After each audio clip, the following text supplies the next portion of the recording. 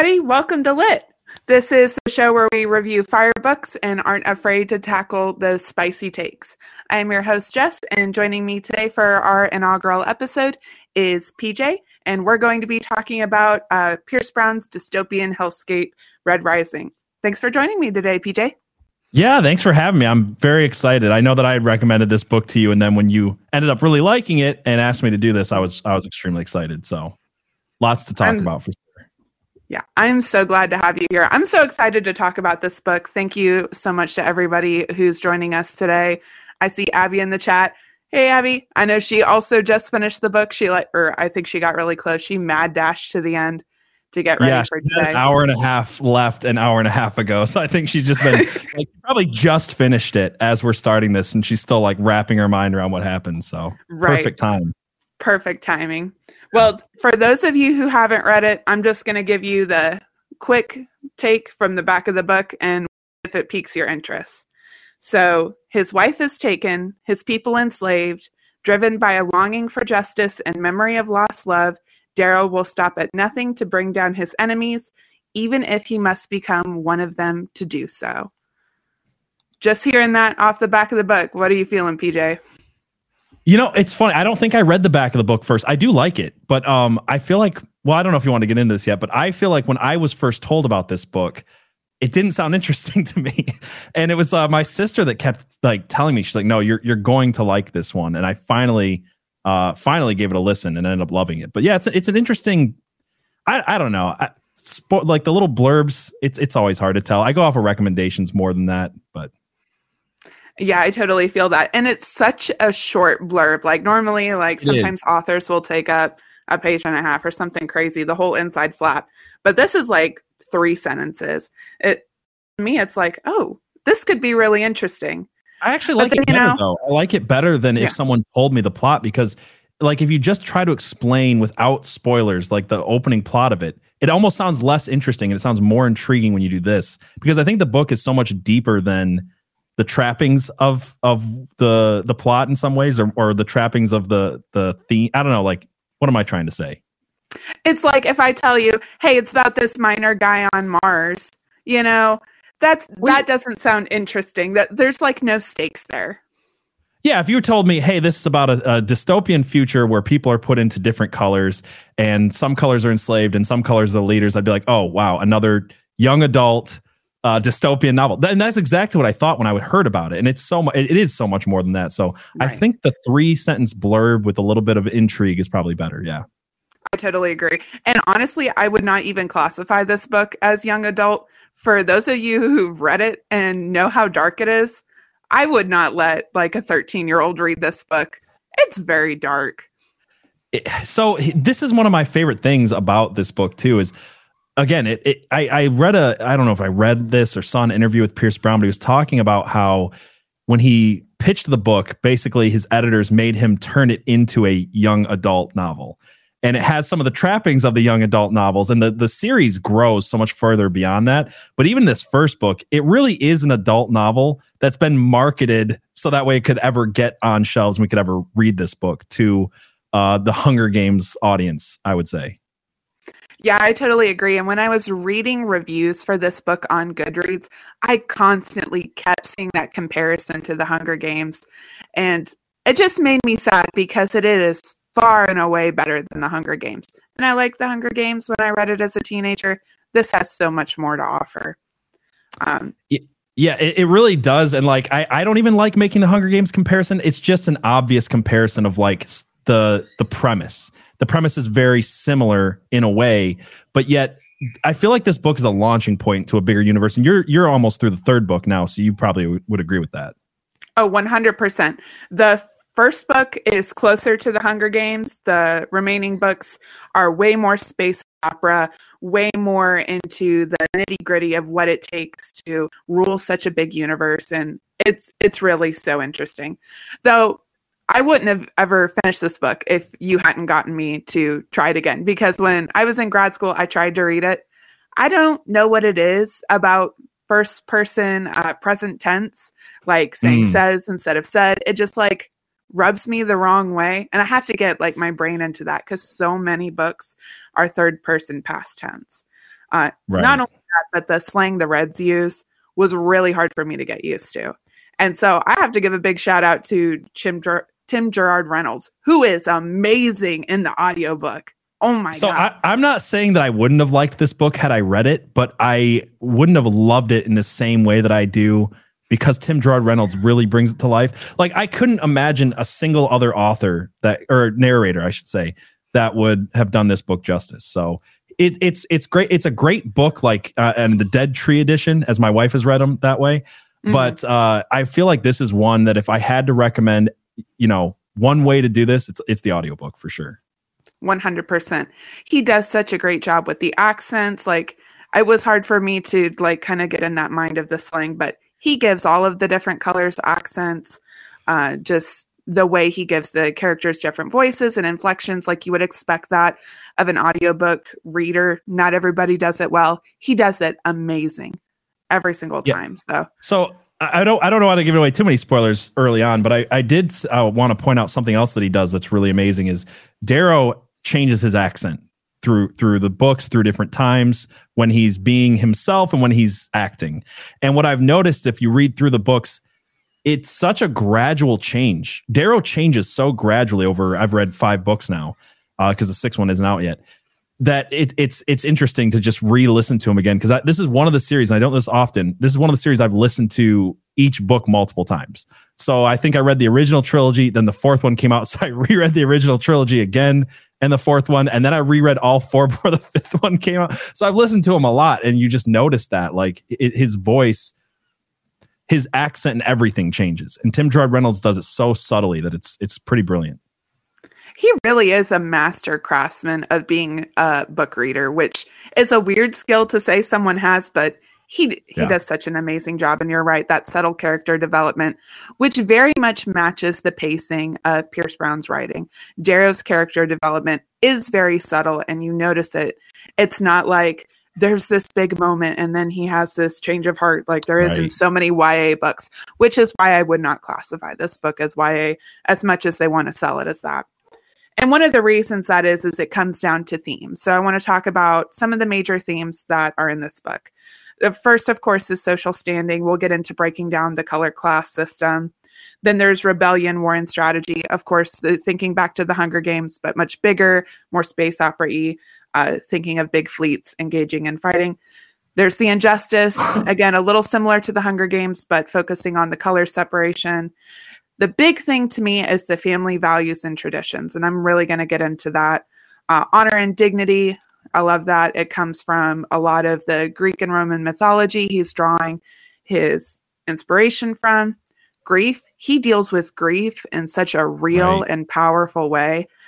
Friendship and camaraderie, of course, you'd expect that in most books, but he does such a phenomenal job of creating one of the greatest bromances in all of literature, in my opinion. Yeah, 100%. Yeah. 100%. Sacrifice, the sacrifice hits hard and it hits early. So we're going to have a spoiler warning very early on in today's episode. Right. And then there's faith. Faith is very subtle. It's very undertone, but it drives, I think, a lot of the actions of the people in this book. So I feel Darrow's definitely driven by faith through a lot of this. Sorry, I didn't mean to cut you off. But. Yeah, no, you're good. You're 100% right. His faith in his wife, his faith in his family, and his faith in the veil. And definitely want to touch on all those things. It's so important. But let's start with family values and traditions, because I think we can talk a lot about that without spoiling too much. Sure, absolutely. It starts there. The book starts there. It starts there. So imagine, you live with your family. Maybe you don't have a lot. And the thing that is important to you and what is important to the Reds is their family. They don't survive very long because they are miners. They're a mining colony on Mars. And the thing I love about this is that they're mining for helium-3. And I'm going to be a tiny nerd for like 5 seconds. Okay, I want to know, is helium-3 a real thing? I've always wondered this. Helium-3 is 100% a real thing. It is an isotope of helium. It is one of the only isotopes that is stable where it has more protons than neutrons. And there is some research going on to actually use it as an energy source.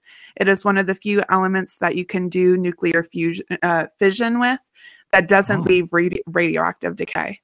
So I'm so glad that you know this, because I was just always under the assumption like helium-3 is just made up as a plot device. So it's so good to know there's some science there with this. I think that's why I love this book so much, is because so many authors could just like make up whatever BS they want to about whatever science thing. And he certainly does with like the grav boots and the, we'll get into it all. But the helium-3 is the one thing that's like super duper real. And I absolutely love that. That's good, because it's a huge plot device for like all of the books. I gotta say though, another misassumption, another false assumption of this series is that it is science fiction, and I wouldn't classify it as that personally. I don't know how you feel, but like I feel like the science. When I think of science fiction, I think of stuff like what's the one you had me read recently? Project Hail Mary. Yeah, Project Hail Mary or Michael Crichton or things like that, where it's like the science is a character almost. It's a huge part of the plot. And I feel like this, like it's interesting to learn that helium-3 is not just entirely made up, but I also feel like in a lot of ways, like the science that doesn't matter as much, like sometimes it is a plot device, but I feel like it's more Star Wars than like Michael Crichton, I would say. I really like that comparison. I also think it's more Star Wars than it would be super sciencey, and it's more character focused than Project Hail Mary is definitely character focused. We're gonna have to do an episode about that one day, because we'll do an episode about that for sure. But so they're miners. If you think back to mining colonies on Earth, right? People don't survive in that situation very long. There are cave-ins, accidents happen when you deal with mining equipment. Helium might be a very stable isotope, but it's also a gas, so it can lead to heat pockets, and like all these things can happen. So a lot of times people die young, which means they have to marry young.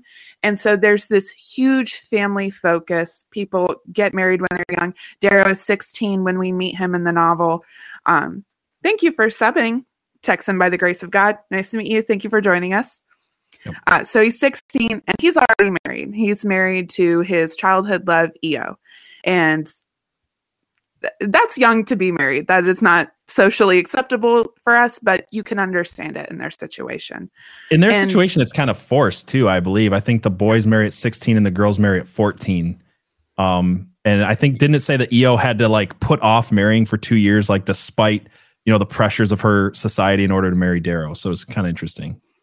Yeah, it's definitely that, which again kind of harkens back to those old Earth traditions, which we'll see a lot of throughout this book. There's this strange need to simultaneously hold on to very ancient Earth traditions while at the same time using all of this crazy highfalutin science technology. It's a very interesting mix that I think keeps people really into it. Yeah. But one of the things I like a lot is the focus on dance and song. And so here, let me show you one of the overlays we have here. Is it this one? Did you find? Okay. Yeah. No, I had to go through and count. Yeah, I like this. So words are a weapon stronger than he knows, and songs are even greater. The words wake the mind. The melody wakes the heart. I come from a people of song and dance. I don't need him to tell me the power of words. This quote from Darrow, I think, is very powerful and really sums up Red culture.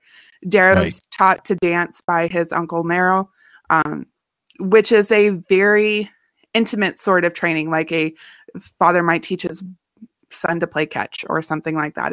It's very intimate and important to their tradition. And they have dances and songs that are not allowed. Have you ever heard of capoeira, by the way? This is what it made me think of instantly. There's this Brazilian, it's Brazilian dance fighting. And the reason it existed was because they would learn to dance, but they were really learning a martial art at the same time. And I think that's kind of what he's alluding to with the Reaper's dance and things like that, where they are practicing with a sai and they're dancing, but it's like fluid movements that translate into fighting. So I thought that was kind of interesting. I don't know if you picked up on that or. No, you're right, because that plays a role in the second book. Well, even kind of later in this book too. In this where book too, he learns how to fight and things like that. Yeah. And a lot of it is familiar because of the dances he learned as a child. Right. So I very much love that. One of the biggest traditions in the red mining colonies is the winning of the laurel. You want to talk a little bit about that? Yeah, yeah, absolutely. So yeah, every quarter they have well, I'm trying to remember how many. So the mining colonies are split up into like beta, gamma, all these different tribes. Letters of the Greek alphabet. Letters of the Greek alphabet. And I don't remember if it's all the letters or how many they said, but there's one tribe that wins the laurel every time. And the laurel is, hey, you guys mine the most helium-3 and you get this prize. You're the favored slaves is what it is. And Darrow nearly kills himself to win the laurel in the beginning of this book and kind of finds out that it doesn't matter. It's all rigged. It's a rigged system. They have favored slaves and the Gamma are going to be the favored slaves forever. So that way they're hating their brothers instead of hating their masters. I think that was really interesting. It is a really interesting setup too, because he's so insistent on winning the laurel and everyone around him's like, it doesn't matter. It doesn't matter. Just do your work. It kind of reminds me if you have like a job you don't like and everyone around you is like, oh, just kind of give it your best, whatever. But you got that new guy who's like really wants to prove himself. And it's like, dude, just give up. I can change things around here. I can change things. You're just waiting for his spirit to break. Right. Yeah. And I feel for him because you could kind of feel his spirit break a little bit in that. And that kind of goes to show you how much of a farce this is. That's when he kind of starts to pick up on it, because at this point, everyone in the Red Colony has been told that they're doing this to terraform Mars. They're going to be the heroes of Earth. They're going to save all of these people. And the reason they're mining for helium-3 is so they can escape the Earth that's dying. And the only way to do it is to work under these gold masters. Yeah. I don't know how much more you want to say before we give a spoiler warning, because it doesn't take long for the book to really shift gears and become something very different, for sure. It doesn't. So the thing I want to mention just kind of real quick before we jump into the spoilers is the social standing, because you kind of get a glimpse of it because we're introduced to the reds, the grays, and the golds. So and I think there's like a copper in there too. Yeah, there might have been a copper in there. So this is a picture I found on the internet. I think it's a really cool breakdown of the color system. So you see the reds here at the bottom, and they basically support all of the other colors in the society, all the way up to the gold, who are at the top. And everybody has different roles. So we see the golds are the rulers, coppers are involved in bureaucracy, silvers in logistics, whites in justice, violets are artists, yellows are doctors, oranges are engineers, greens are technicians, blues are astronomers, obsidians are kind of like assassins. Think of your soldiers. Grays are more soldiers, but obsidians are kind of the berserker class of soldiers. They're like I think they're based on essentially Norse warriors. So sorry, no, you're good. I love the obsidian culture. It's so interesting, and it's really sad what happened to them. Again, we'll kind of save that. There's not much about obsidians in this first book, for sure. No, it really comes into play in the next one. I'm in the third book, and there's just so much there. It's killing me. Then the pinks are for pleasure, browns are servants, and then of course the reds are slaves. And so I'm going to give you guys a big old fat spoiler warning here, because we've talked about all there is to talk about without getting into spoilers. It really major spoilers. Yeah, major spoilers right away. So if you haven't read the book yet and we've piqued your interest, I hope you go read it. I would love it if you guys stayed around, but I totally respect the decision to be like, now I'm interested. Maybe I should read it before I listen to the rest of this episode. So feel free to be like, okay, I'll come back later. Go ahead. Do you mind if I pique their interest one more time before, if anybody wants to hop off and read and then come back to this? Because I highly recommend it. And I know, we're talking about dancing and young adult novels, and it might not sound interesting to you, but I would put it this way. And I don't remember if the author said this or who said this, but this is the way I look at it. Red Rising and the whole series is essentially historical fiction set 1,000 years in the future. And the more you get into the series, the more, and especially if you reread it, you'll catch stuff. That's why I've reread these books so many times, is you'll see that every character and event and thing happening relates back to some interesting point in history. So you've got characters that represent Alexander the Great or Martin Luther King or the IRA or Caesar Augustus, Nero, like all of it. So like, especially the further you get into it, you're just like every important thing about history and understanding history as this grand scheme has been put in these books and then set in the future in this really Star Warsy yet kind of I don't know, gladiatorial way. It's amazing. It's just a blend of a lot of great things. And there's so much knowledge hidden in these books. So hopefully that piques your interest if the rest of it didn't. And if you're one of those people who are like, I don't like fiction, I don't like fantasy or sci-fi, this sounds too weird. Well, I think this book has really important cultural importance, which we'll talk about a little bit later.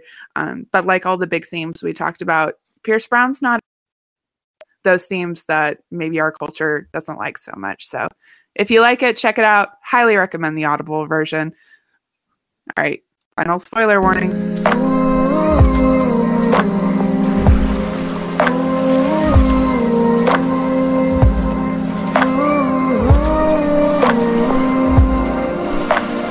All right, now I'm excited.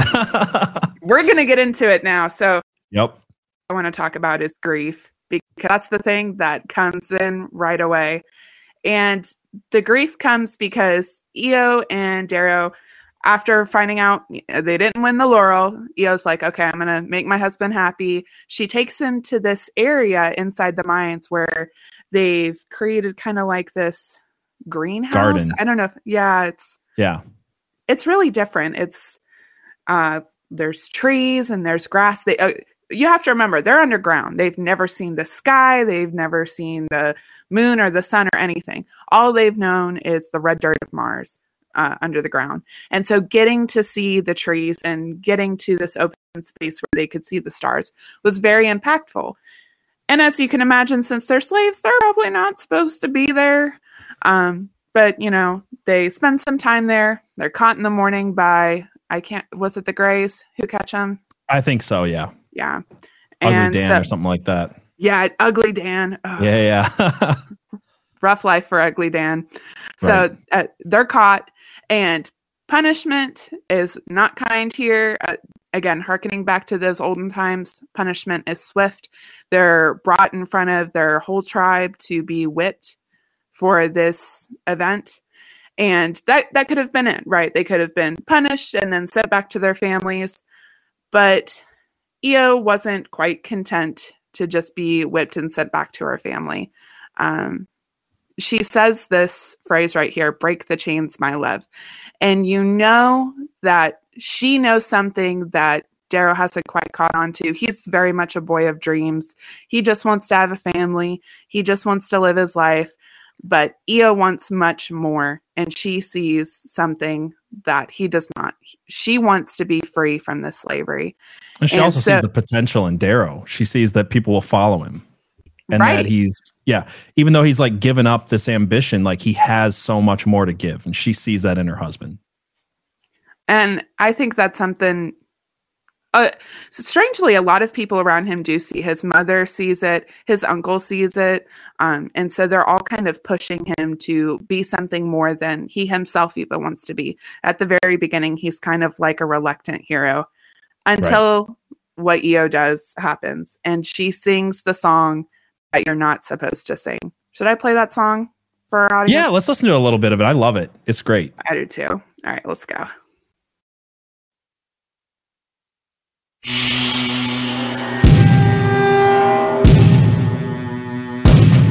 My love, remember the cries when winter died for spring skies. They roared and roared, but we cried our sin and sold us out against their greed.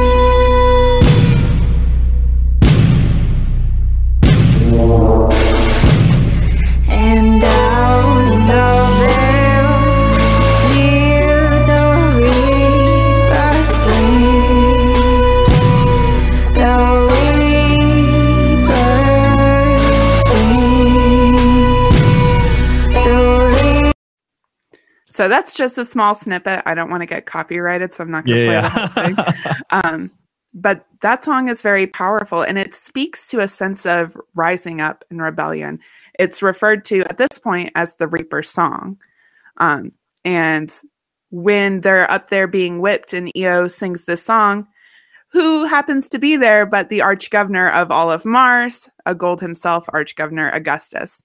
And this is very much the forbidden song, and no one can live to tell the tale after singing it. Right. Yeah. It's really sad. It is really sad. I mean, obviously, yeah, his wife dies in the beginning of the book, and it's not very far into it. And that kind of leads Darrow to give up.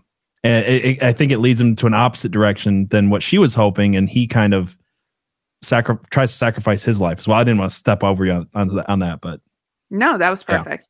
Because you're right. He goes back out into the garden area to bury her body, which you're not supposed to do. You're supposed to leave the dead bodies to hang so everybody can see them until they've rotted away, and then they throw them in the furnace. It's terrible. He wanted to give her a proper burial, which he did do.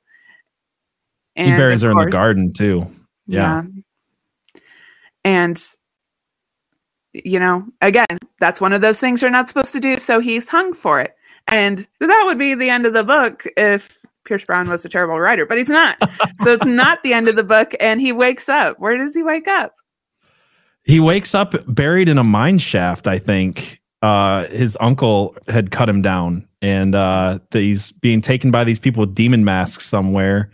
And he has no idea what's going on right now. So that would be super scary if you woke up, thought you had died, and there are just these demon peoples around you. Which your neck hurts, and the demons digging you out of the ground. It'd be pretty terrifying for sure. That would be super terrifying. And because he dies by hanging. That's the other thing too. So it seems really convincing that he's dead. Right. And the thing about Mars, gravity is really low. So you're going to die by the natural gravitational force of gravity breaking your neck. Usually a loved one has to come and break your neck so you don't just suffocate to death. Again, very, very sad, very traumatic way of you basically have to kill your own loved one so they don't suffer. That's just another form of control that they put over these people. They shift the grief onto them, just like how they shift, the anger from being mad at the Golds to being mad at Gamma, your neighbors who are also slaves. They shift the blame from the Golds to you by making you have to pull the feet of your loved one. It's a pretty cruel system. It is a really cruel system. And there are just these little things throughout this whole society where the Golds are constantly misdirecting the responsibility onto the lower colors or onto the person themselves rather than the Golds who are in charge of this whole mess and nonsense. So I feel like it's sorry, but it's also one of the whole thing I think too is everybody's got blood on their hands in this system. And that's I think true. It's one of the ways that they even keep, and as you learn later, it's how they keep the Golds from even rebelling in certain ways. They just make everybody complicit in the system, and everybody complicit in guilt in the blood of their neighbors. Right, because you would think that maybe a Silver or a Gray would see what's going on and be like, okay, maybe I should stop this. I have just a little bit more power than the slaves, but they don't, because now everybody's been made complicit. Now everybody's involved. And that's a lot of guilt and shame to have to live with.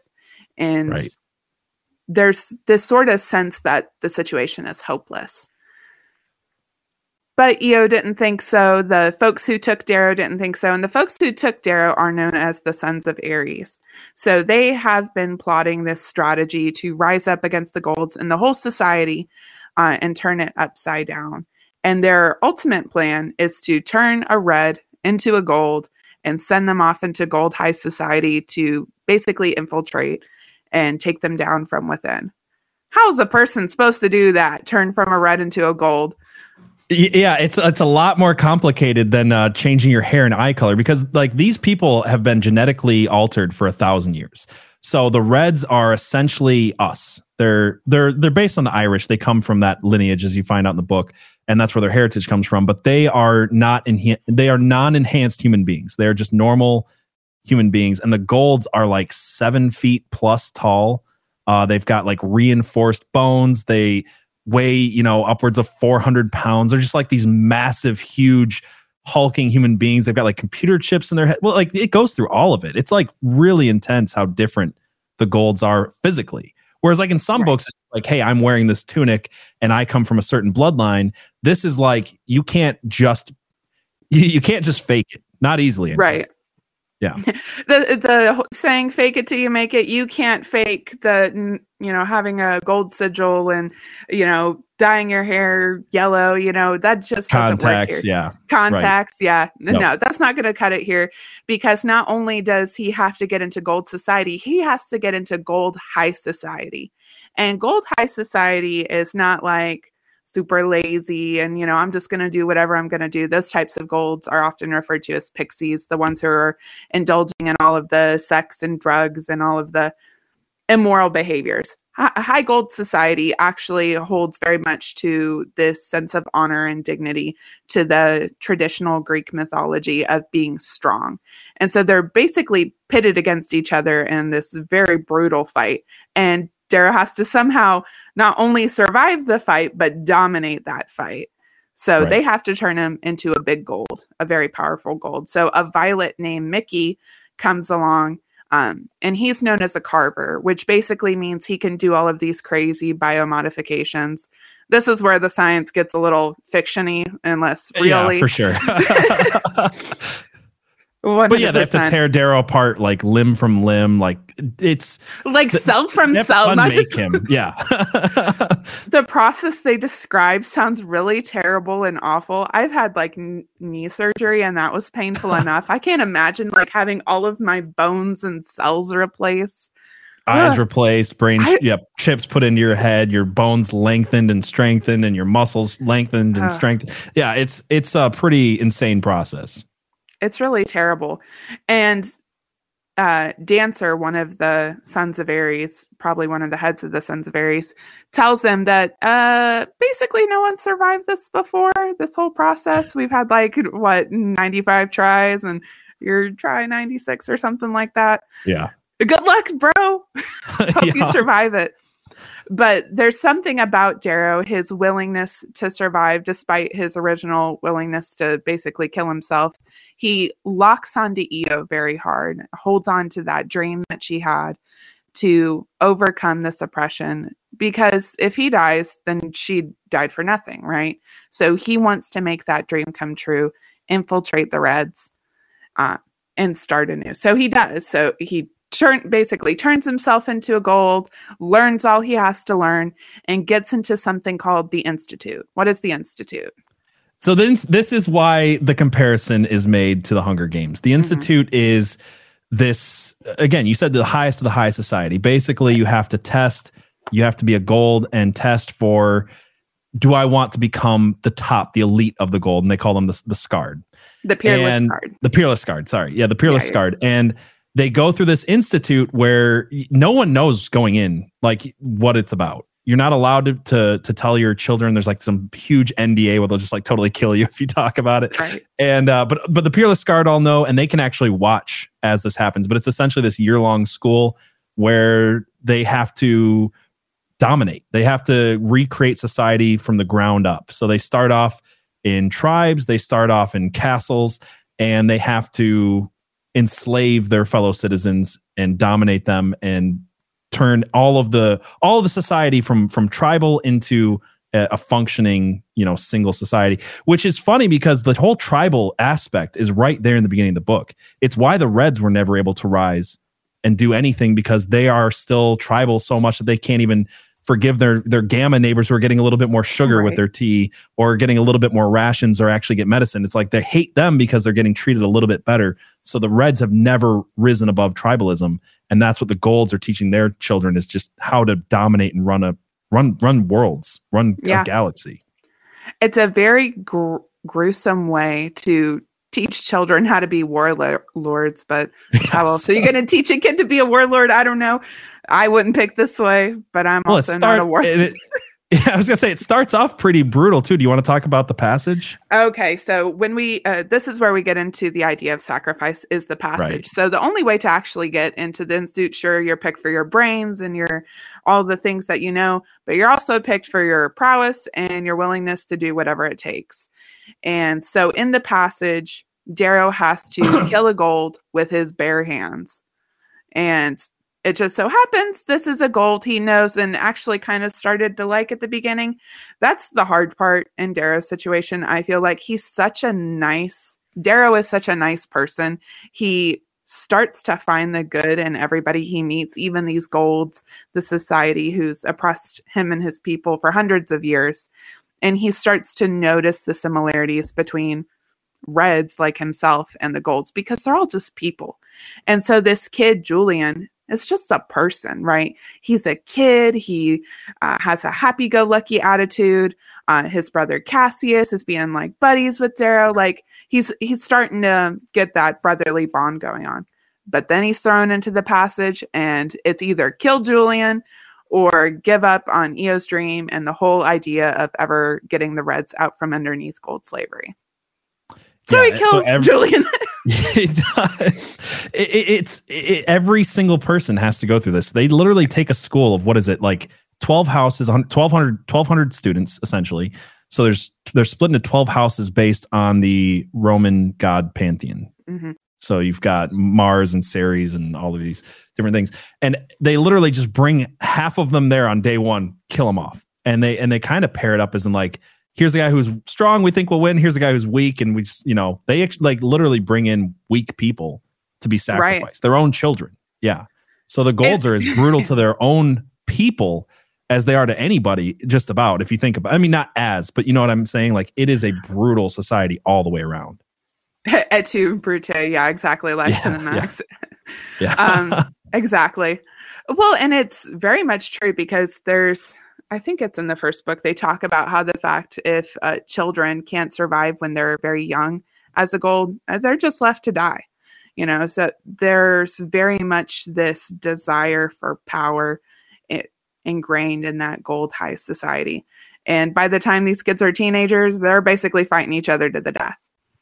Yeah. And sometimes that doesn't always work out in their planned favor, pitting those really strong guys against the supposedly weak golds. Yeah, which is a really great part of the book too. There's the dregs of the Institute that ended up winning their fights, which are pretty interesting as the series goes along. I loved that so much because there are these so-called dregs, right? These golds who don't really measure up to the other high golds who are in the Institute. So Cassius gives them all really terrible nicknames like Pebble and Screwface and things like that. Weed and Thistle. Yeah. Right. And they all totally make it through the passage. It's like, screw you, Cassius. Yep. I love that. Yeah. I also see Abby over here trying to bring Conspiracy Pilled onto your show. Well, we're going to get into some of that a little bit later, so stay tuned. But that brings them together. It's like you had to kill someone. Now you have, like you were saying before, putting the responsibility on them instead of the Gold Society. Now you have blood on your hands, like actually physical blood on your hands, and you have to live with that. So that does create some camaraderie between these characters. So Darrow eventually meets Roke, who is also known as the Poet, a very soft-spoken gold, but he survived it through the passage too. Cassius survived it. And the most unexpected of all, the weakest of the whole bunch, the stupidest of the whole bunch, the most foul-mouthed of the whole bunch, Severo. Foul-mouthed for sure. Foul-mouthed. Severo is the greatest character in the series. I'm just going to throw that out there. For anybody who wants to get into this or has read the first book and wants to read more, Severo is he your favorite character?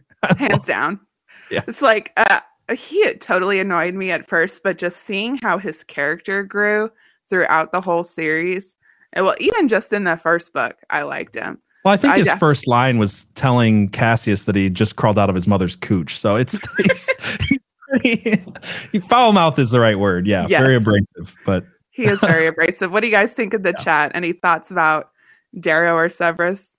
To Abby, who's actually read it. I don't know about everybody else in the chat. I see Life to the Max says, I hear some of the Hunger Game-ishness. It's, I think that Pierce Brown was, I hate the comparison so much because it's not, but I think what I'd heard, I think Pierce Brown had said this, and I might have mentioned this earlier. He basically couldn't get this book marketed without doing some appeasement in the first book to the young adult crowd, and that was kind of the popular thing. When did this come out? 2013? 2014, and the Hunger Games came out way before that because I was reading the Hunger Games in high school, And right, but it was the time those movies were pretty popular. Yes, it was. It was the time the movies were very popular. And I noticed also the writing style between the first book, Red Rising, and subsequent books like Golden Sun and Morning Star. The quality of writing increases so much between subsequent books. So you could, after reading later books, I could tell he kind of had to bring his writing style down just a hair to do that YA marketing. Huge pain in the ass. But Golden Sun and Morning Star are just like elevated literature. Just absolutely fabulous. Abby thinks Deborah's funny. Love it. Yeah, Sevro's great. Sevro's great. Okay, so back to what we were talking about. There's this sense of friendship, and they're all broken up into tribes. So Cassius, Roke, Sevro, Darrow, and a whole bunch of others are all taken into House Mars. There are other houses. They weren't put into House Mars just because that's the planet they're on, but because those are the attributes they're reflecting. So if you guys remember the Roman god pantheon, Mars is the god of war. So he's put in the house of brutal killers, essentially. The house of brutal killers. And they reflect that very much. Like at the very beginning, they automatically break up into 3 separate tribes within their own tribe. There's Darrow and Cassie, who are trying to find ways to, stealthily take over the other tribes. There's Antonia, who's like the worst B word on planet Earth. There's Titus, who is just doing god-awful things to other. He's an actual brute. Yeah. When we said this book is dark and not meant for children, we really mean it, especially when it comes to what Titus does. Yeah. The things he does to his own classmates is... But I mean, the thing about it is it's not gratuitous. I wanted to point this out because there's things like Game of Thrones, which are super gratuitous and ridiculous and nonsensical and unnecessary. In this book, all of the brutality has a purpose. All of the worst parts of it do serve something beyond just bloodlust and brutality and, making it interesting. And I think that the actions of every character echo through the series. Mm-hmm. There's things that happen even by the 5th book where you're like, that harkens all the way back to a choice that was made in the very first book. And I think he's really good at keeping track of those things and making the characters make sense. Yeah, no, you're 100% right. Let me see if I can find that quote. Is it this one? Nope. Sorry. Okay. Oh, no, that one is about Sevro. I'm going to find it. Okay, yeah, this is the one. Basically where he talks about death. I'll remember every sin, every death, and sacrifice is for freedom. And that when Darrow says that, it's true. He remembers every death and every sacrifice. He reflects on killing Julian time and time again. Anytime he's ever had to hurt someone, he reflects on it time and time again. And it makes him stronger. It makes him more clever. He tries to find better ways to overcome having to do those types of things. He can't always get away with it. Like eventually he does have to come to the realization he has to make big concessions in war because war is real and you have to do what it takes to make sure your side wins because you perceive yourself as the moral side. I think this is why the first person, present tense works so well for this book because Darrow is such a deep character. Yeah. And you're right. Like even his enemies, he feels for his enemies. He debates with himself in his head about like how to deal with the people who have wronged him, even the people who have killed his friends and his family and all of these things. Like he's not 2-dimensional at all. And I think getting to be inside of his head and live with his emotions and his guilt it makes the books deeper. But I also want to point out too, like Pierce Brown does something really interesting in the fact that you would think that being in the mind of the main character during his planning phases and things like that would give away spoilers. He does such clever ways of getting around that where Darrow will kind of like hint at something, that he's thinking about, but you're not fully clued in. And then you're still surprised by his actions and the things that unfold sometimes. He's kind of, and you said you see him develop too. It's so weird going back and reading the first one because Darrow becomes this genius warlord and you read the first book and you're like, what an idiot. Like I forgot how stupid he was as a teenager, but it makes sense. You watch and grow with him. And when you go back and look, it's like, oh wow, he really did some dumb stuff in the first book. Right. By the time you get to the one I'm reading, which is Morning Star, it's the 3rd book. 7 years have passed since the since Red Rising. And just the amount of character growth he has gone through is truly tremendous. I can't say enough for the series. I feel like a shell just like shouting this book out, but Right. it's Yeah, just I do too. But so good. It's so good. I could talk about this book all the time. And you know what else is really good is North Arrow coffee. So if you're going to read a really good book, maybe you should drink some good coffee to go with it. Definitely nothing goes to better together than books and coffee, I think. That is so true, though. Yeah. It is so true. I really like North Arrow's Christmas blend. Have you had that one? Yes. Yep. That one's really good. It's so good. It is so good. I got my brother like 4 different bags of North Arrow coffee for Christmas. That's just like how good it is. It's totally worth it. And it is, they are the pro-life coffee company. So they donate 15% of all of their proceeds to pro-life charities. So use code HawkHound to get 10% off of your order. Definitely do that so you can have a good drink to go with your good book. And read Red Rising while you're at it. Absolutely. Nice transition there. Thanks. Been working on that. So one of the big concessions he has to make in war is dealing with prisoners of war. So we talked a little bit about Titus earlier, who's an absolute brute. And what do you have to do with brutes once you catch them and try to put an end to their ways? Yeah, they have to deal with justice. It's really great how the lessons are brought, like the lesson plan. It seems really loose, but yet it's there. The lesson plan of like dealing with tribalism, dealing with justice, you know, how to. It's I don't know. It's interesting. I don't want to keep going on about it, but yeah, the justice part of it was one of the more interesting ones. It's interesting that they make the students deal with justice, like the proctors of this whole game could have come in and been like, okay, Titus has done enough. He's done terrible things to his peers. I don't want to go into it. I did want to say something. You mentioned that it's not gratuitous like Game of Thrones. It's really not. It's much more an illusion. He doesn't outright describe the things that Titus does. He just kind of alludes to it, and it leaves you with that sense of creepy feeling like watching the movie Psycho, but you don't ever like see too much, if that makes sense. I know it's a book and it's not a movie, but that's the feeling I get, unlike Game of Thrones where like everything is described and it's really gross and kind of pornographic. Yeah, he avoids the pornographic really well. I will say later in the books, it's very detailed in the brutality and gore of war. Yeah. But yeah, outside of that, and I think you would expect that in something where you're talking about massive armies, you know, taking over planets and things like that. So but yeah, I do appreciate that it's not gratuitous on the sex front of things. Yeah. Even on some violence, like he could get crazy, and he does in some parts, but it's never unnecessary. Yeah. And so here, when he's dealing with Titus, it is very much necessary. The proctors aren't going to come in. They're not going to stop Titus's violence. So in order to stop him from killing all of the Golds, Darrow has to kill him. Right. And the proctors do act literally like the Roman gods are basing themselves after. They'll float in the sky and they're kind of there, but they're not really going to Mount Olympus. And they literally have a floating Mount Olympus. Yes. Which the Mount Olympus is Greek, but they're all Roman. You know what? It's a blend, but you know what? Roman mythology is just Greek mythology with new names anyway. So who cares? Yeah, you're totally right, though. There's no difference really, other than you add in like the whole brothers and the wolf thing, the Romulus thing. Like that's about all that Rome added to the Greek mythology. Worse names. Right. Worse names. Yep.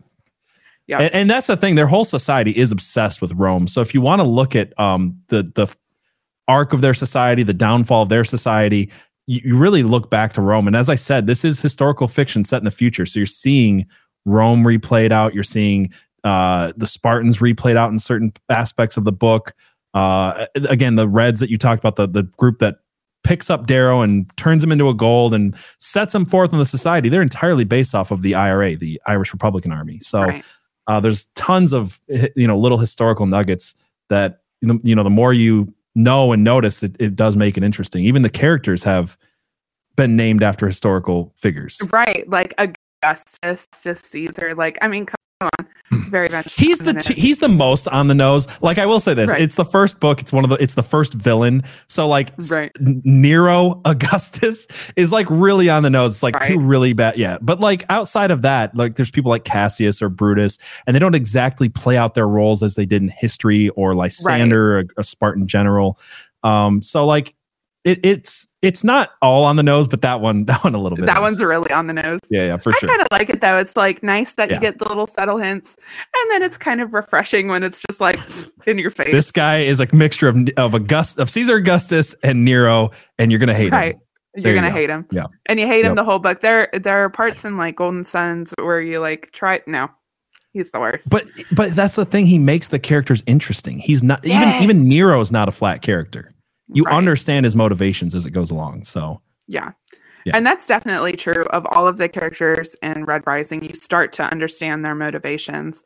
One of the things that I find really difficult in Red Rising is when Cassius finally finds out that Darrow's the one who killed his brother. Because Cassius was like his right-hand man. He was there helping him execute every single plan. And that just, someone said earlier, et tu, Brute, like, yeah. It felt like a huge stab in the back, and you can kind of see where Cassius is coming from. The fact that not only did Darrow hide it from him, but went through family with honor. It. Like, family honor. So when Cassius duels him, leaves him stranded in the mud to die, I mean, that was really hard. That was a hard one to listen through. That was the first bromance, and it was heartbreaking to see that end. And I will say, at least that bromance is replaced with a better bromance between Darrow and Severo, because that is pretty great. It is pretty great, because after that, Roque and Severo become his most trusted allies, and that's really important. And one ally that is kind of unexpected is Mustang. So Mustang is from House Hera? No, that's Greek. Minerva.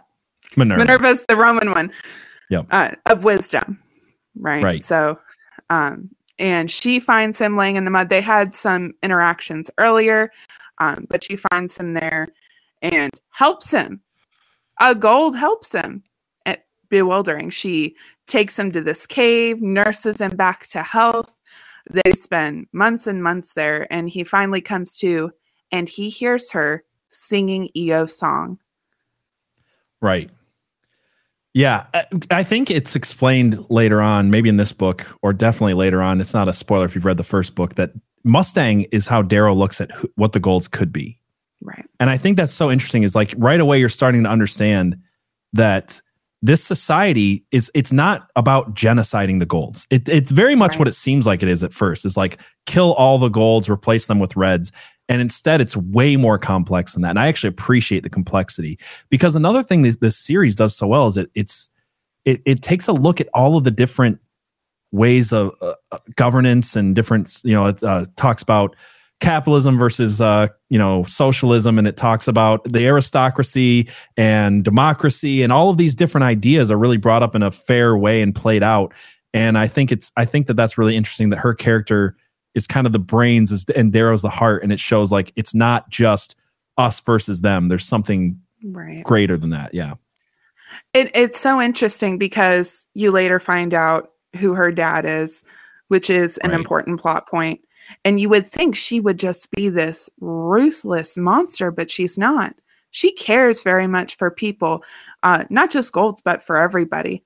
And Darrow sees that in her. And when I think about Mustang or Virginia, I think about what Eo could have been if she had decided to live instead of sacrificing herself.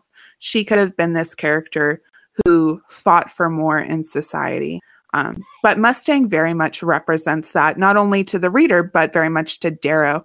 And you could kind of notice the little love interest start to bloom there, but it's not overt. It's not like all these YA novels where it's like, oh, she's so beautiful. And, it's so much more complex than that. And so much more.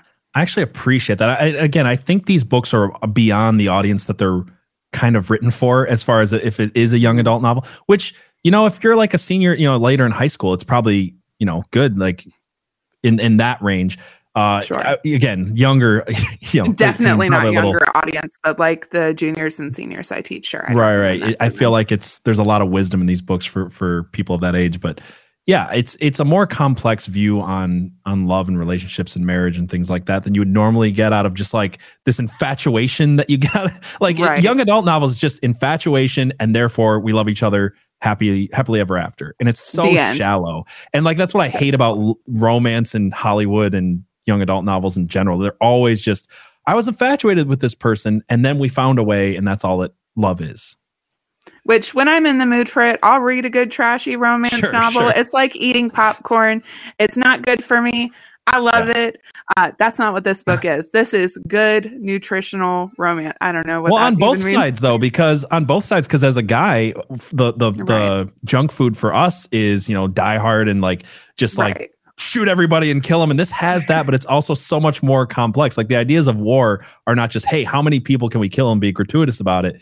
But it's a more complex view on war and life and stuff like that. So it's it appeals to both audiences, but it's not junk food. Right. Yeah. And that's one of the things I love about it. And it takes all of the books for that relationship between Darrow and Mustang to flesh out into any sort of thing. Here you just kind of see the development of loyalty between them. He sees in her someone who represents Gold Society, but the good in it. And she sees in him the potential to exact her dream to better Gold Society, because she also wants that too. So they can play off each other's dreams. What does not represent any of those good things is the embodiment of true evil in this book. And this is where we come to the Jackal. So who is the Jackal? Do we want me to tell you? I mean, people at this point, you've read it or we've spoiled enough for you anyway. Right. The Jackal is I've said he's the most flat character, but he's not exactly. It's just that he is an embodiment of pure evil. So as far as that would go, as far as like, I still don't think he's a flat character. I think every character has depth, but he is just every character pure, just has so much depth. He seems even him, which is for sure. Right. Even him, because he is just pure evil. He's just pure psychotic. And it turns out that it's Virginia's brother, and they are the son and daughter twins of Nero, the man who killed his wife. So the whole relationship right there is super complex. But Jackal in this book is a pretty brutal villain for Darrow, but he also becomes a very more fleshed out and interesting villain through the trilogy, I would say. So he's very much the Moriarty to Darrow's Sherlock Holmes. That's the way to put it. Yeah. Because he's a genius, it's not too. like he's an actual genius. Right. I can't remember if it's this book or a later book, but he describes him like learning how to play chess when he was like 5. Like, who can do that? But an absolute genius. Virginia, who's known as the smartest character in Darrow's circle, she's like, he's smarter than, like, he's way smarter than me, and she knows it. Right. Yeah. Right. And his evil is very patient. He plays the long game, which is very different from evil we might see in other books. In other books, there's the big red button. I got to press it. And if I don't press it, I don't know, something bad's going to happen. But the Jackal doesn't play those games. He has backup plan Z. Like, he's got the whole filing cabinet out and ready to go. And that's what he does in the Institute. His story in the Institute is really kind of tragic. You feel for him in that he basically had to be a cannibal at the very beginning of his time at the Institute, which is really mind collapsed. They had to eat their it's, you feel bad for him, I think, and then I think as the series goes on, you start to feel not bad for him, because he is pure evil from birth. He is. So. And then after he kills Pax, which Pax Au Telemanus is amazing, and I love him, and he's just the big strong guy. And to me, he's like that big buff guy in what is it? Full Metal Alchemist Brotherhood. I don't know if you watch anime. I haven't seen that. I do watch some anime with my wife, but I haven't seen that one. It's so good. He's just a very lovable character. You can't not like him. But then the Jackal kills him when he's trying to escape Darrow's clutches, and it's just I think that is the hardest lesson in the book. Yeah. There's a lot of lessons Darrow has to learn. He always learns them by Somebody getting dying. his teeth kicked in or somebody dying. Like all of his lessons are learned through pain and through grief. Yeah. And this is really where you see a man who will push through literally anything to make his wife's dream come true. He's just so driven. And as you said, his faith drives him. His faith in the veil, which is their version of heaven, really drives him on. But, seeing his wife in the veil, making sure that he's done everything that she's asked of him so he can die in peace. And that was the hardest lesson that Darrow had to learn. And it's an important one, and it's important through the series, but it's there's a couple of those lessons where it's just like, wow. Right. Pax's death. I know we didn't talk much about Pax. He's just lovable. You can't not like the guy. Right. Yeah. Right. I hate that's all that we have to say about Pax. He's one of those characters you just have to read the book to really get him. Yeah. His time in the book is so short that he doesn't have future books to draw from character wise. He is Pierce builds him up very well and tears him down and left me crying. So, he's a great character. I loved him. And I like that you mentioned the veil, because that's the last thing I want to touch on before we get to a few other things is faith. Faith is such an undercurrent in this book. When we get to the Obsidians, there's not much of them there, but basically the Golds are their gods and they're driven by that faith. For the Reds, they believe in the veil or their version of heaven. And that version of heaven is such a driving force for people. And the Golds don't have that. Their only driving force is for power. And that power makes them so dirty and hungry and thirsty for blood. It's really sad. I feel really bad for them in a way because they don't have that thing to look forward to. So when all of these Golds die, they don't have that veil to look forward to. All they have is this life of struggle and power. Whereas Darrow comforts himself in times where he thinks he's going to die. He's like, okay, I did everything I could. People will take it from here. And there's some sort of peace in that, but the Golds don't have that.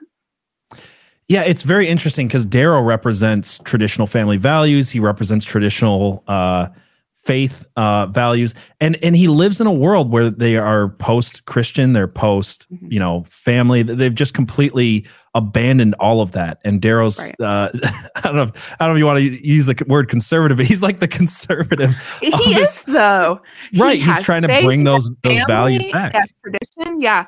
Whereas the Golds, they have gratuitous sex, they have gratuitous violence. The way I like to think of them, they're truly like the original Greek pantheon. They are so consumed with themselves and their own pleasure and their own power. They're basically an Ouroboros. If you guys don't know what an Ouroboros is, this is it. The snake eating its own tail, basically on a path to destroy itself. And the Golds are very much a picture of mainstream culture. We can see our own culture now is very much obsessed with sex and gratuitous violence, and it's very much abandoned God and whatever form of faith. I'm a Christian, so talk about Christian values here on this podcast. So a culture that has abandoned God is just consuming itself. It is seeking its own self-satisfaction and its own power. And that's what the Golds are doing. And so much of what Darrow and even Mustang are doing is they're trying to fight their way back towards some sort of value, towards some sort of faith. Because if you don't have faith in God or something after this life, then what is the point of being here anyway? It very much feels relevant to the times. And I don't know, maybe I'm overselling this a little bit. And I know this first book is not the greatest of them. They each get better. But I read this series as something that actually has staying power, because I think it says something so powerful, not just about our time, but about humanity in general. And, it's like this society that they live in is the World Economic Forum's wet dream of like just ordering people. It's the aristocracy on steroids. And it's, some people are going to live in the live in the pod and eat the bugs, which is essentially the Reds. They live in these little cave huts. They eat boiled blood soup from pit vipers, and they have nothing. Snakes. And they have nothing, and they're happy. Right. They own nothing and they're happy. So that way the rest of the society can build themselves on their backs. Right. And it does feel like, it's a conservative family faith values against a society that's abandoned all of that in favor of ordered, structured, control. And that's the thing. They built something that works. It's just that it works if you don't look. And that's why they even call Darrow, they call him the low reds, because there's even high reds in this society, which we didn't mention. But like the low reds are so ignored. They're the ones who are lied to. Actually, the high reds, they're another type of slave, but they're in the society and they know that they're slaves. And the low reds, they don't even know. They've been lied to. They literally think they're terraforming Mars. And then come to find out, oh, hey, not only have they terraformed Mars, they've terraformed every other planet pretty much, and they're working on Pluto. So, I mean, that moment when Darrow is brought to the surface and he sees the city that is sitting on top of Mars, totally terraformed. Right. Oh my gosh, I wanted to cry for him because his whole world, I mean, his world was broken when Io died, but his literal purpose for being, like, he had believed that he was doing something good and purposeful, and it all meant nothing. Right. Like, yeah, that was one of those twists that I actually didn't fully see coming, because nobody really told me anything other than this is a caste system dystopian novel. And I think the twists in these books are really done well. I mean, so much so, and I'll admit to, like, it drives my wife nuts. So I'm going to sound stupid here for a minute, but it drives my wife nuts because we'll watch any movie or whatever. And in the beginning, I'll tell her, oh, this is how it's going to end. Because you read enough books and you like understand narrative structure. I was even like convinced for half a second that he might have actually killed Darrow off in the beginning, and then it was going to switch to a narrative of another character, because it was so like thorough the way that he does stuff. It was so final. Right. It was so final. And it's not like he doesn't super project what's coming next. Like, hey, did you catch that? Did you catch that? Making sure that I'm talking down to my audience constantly, where it's like really annoying. He just goes with it and it makes sense, but it's not like, I don't feel like he talks down to the audience. I think that's what I appreciate about it. That's why I love his writing, is because we were talking about the YA classification, and part of my struggle with YA, because I love YA. I mean, if you see my shelf, there's plenty of YA books there. They very much do have to talk down to their audience because they're writing for a younger reader audience. It makes sense, but at the same time, you're kind of belittling your audience when you do that. If you just write just a little bit more, you push your readers to want more and to pursue more and expect more from their writer. So he doesn't take the lazy way out, for sure. He builds up real characters. He builds up a real world, and a world that's very much a commentary, I think, on the world that we're living in. So I have one question for you and for our audience, I think would be a good kind of wrap-up question. Sure. So Darrow comes drawn into this world where ruthlessness and power are valued above all else, and is at times forced to use all of the methods we talked about to survive. How does this reflect the pressure that Christians and those with other beliefs outside the social norms often face in our world? How do we have to deal with using those tactics, or should we go to those tactics if we're Christians? I feel like this book handles that really well, where there is a line. And I think we've seen this played out in politics a lot in the modern day, where it's like, yes, you have to be more ruthless. Some part of you has to be the guy. Some part of you has to be the guy that pushes back and is kind of a dick, just to say it the way it is, right? And then there's the and I think this book has characters like this, where it's like people are so sick of getting kicked while they're down that they'll turn to someone. And I don't mean to keep harping on this, because I know we've talked about this through and through, but they'll turn to people like Andrew Tate, where it's just like, hey, we're so sick of masculinity being called toxic. We're so sick of being told that we suck and we should, apologize for being white or whatever it is, that they'll turn to actual racists. They'll turn to actual misogynists, people who are actually just really bad, in order to fight back. So there's that line I think you have to have. And I think Darrow's inner monologue is constantly dealing with this. It's like, how much is too much? How much is too brutal? How do I get the point across and win the war without sacrificing my soul? And I think I don't think that there's just a simple answer to some of these questions. And I think that's what these books do so well, is Darrow has to balance between, at times, like, who am I going to sacrifice even? Like, that's a huge thing that comes in these books. It's like, so big. Every battle is won by paying with people's lives. Who am I going to allow to die, and what am I going to give up on in order to win the next battle? And without giving any huge spoilers away, there's a huge one in the third book that is so interesting that you and me have to talk about this afterwards, because I yeah. But I think I'll just say I cried a lot of tears. Yeah. And that one even goes back to history too. And I love the way that Pierce Brown handled it, but we'll talk about that after. But I think, not trying to like weasel my way out of the answer, but I think it's just one of those things that it's a morality thing. And it's not, every situation calls on that morality and having that basis in morality. And that's where Darrow's faith comes in. He's got that grounding in morality that the Goulds don't have. They have a ruthless society that's kill or be killed, win at all costs. And Darrow brings that morality back into that society and asks the questions, how much do I have to push to win to give people freedom? And how much would I, and how would I go too far and become the villain? Right. And I think that's what's so fascinating. No, I think you're absolutely right. And there is such this balance because on the one hand, you could turn to people like Andrew Tate, or on the other hand, you could turn to like the people who won't even dare to question the authority. And I'm thinking, and it's sad that it poisons so many people in the faith. Like you think of those mega church pastors, people like Joel Osteen, who preach this health, wealth, and whatever prosperity gospel that is absolute poison, and it keeps people locked up in themselves, right?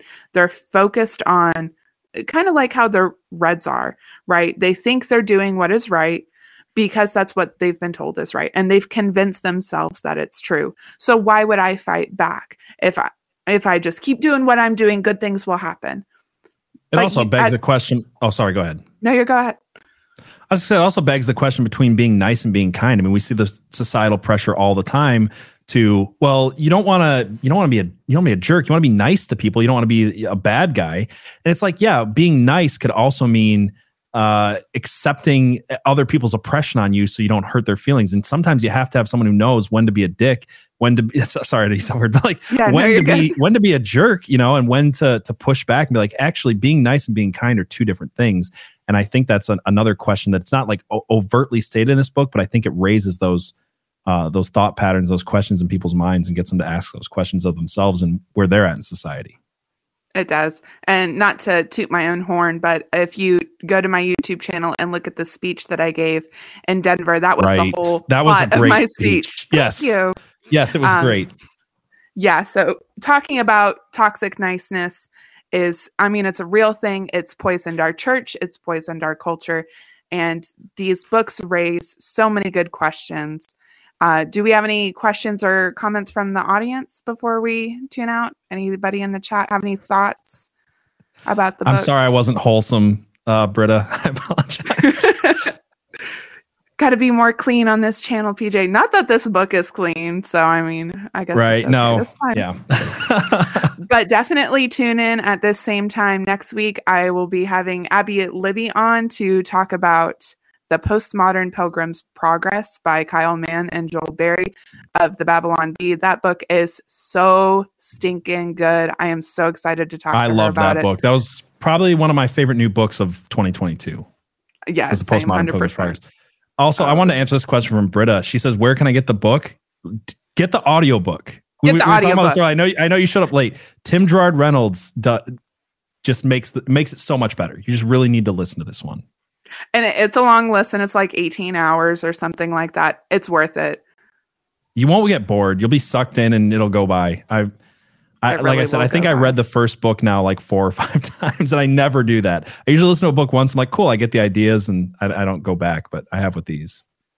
Abby said something actually untrue about the Postmodern Pilgrim's Progress. Yes, it is made by funny people, and it is funny, but it 100% made me cry.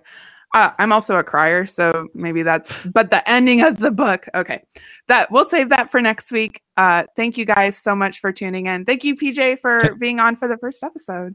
Thank you. Can I show you really quick? I know that we were going to stream this to Rumble. Do you have your Rumble link so I can drop that in the chat? Let people know to follow you there. So next week you can let me stream this. And while Jess is grabbing that, I'm just going to take over for a moment and say I am so excited that you're doing this podcast. I'm so excited that we were finally able to announce this because you and me had worked on this idea together, and bringing you into what I'm building with Hawkeye, what we're building all together, you, me, and Katie and Abby. I'm so excited. I've been wanting my whole goal with Hawkeye. If you guys are not familiar, and if you're not following that channel, please do. But my whole goal was to see all the podcasts that I wanted to be made from a perspective that I wanted to see put out there. And we've been doing that with Conspiracy Pilled. We've been doing that with Overruled and Crime Land with Katie Zed. So thank you so much for Katie Zed. And now that we're able to do books, which I'm a super book nerd, and that's why I'm so excited about this. I just appreciate you so much. And I'm so excited that you're doing this. And I'm so grateful that you brought me on for the first episode to talk about my favorite book series. So thank you. Thank you so much. Yeah, thank you so much for bringing me into Hawkhound. I am so excited for Hawkhound's venture. I love all of the podcasts. I love Overruled with Katie Zed. I love Conspiracy Pilled. Conspiracy Pilled is definitely one of my top 10 favorite podcasts right now. Never miss it. Guys, if you don't listen to either one of these, make sure you go tune in. The links are dropped in the description below. Make sure you check them out and make sure you tune in again next week for more books and more fun. See you then.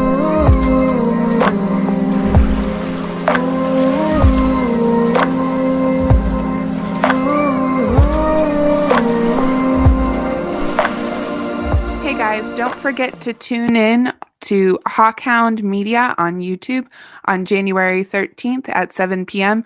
We are launching a brand new show called The Dog Pile. It is going to be so much fun. Everybody from Hawkhound will be there. PJ and Abby from Conspiracy Pilled, Katie Zed from Overruled, and me, Jess from Lit. So please tune in. It's going to be a lot of fun. See you there.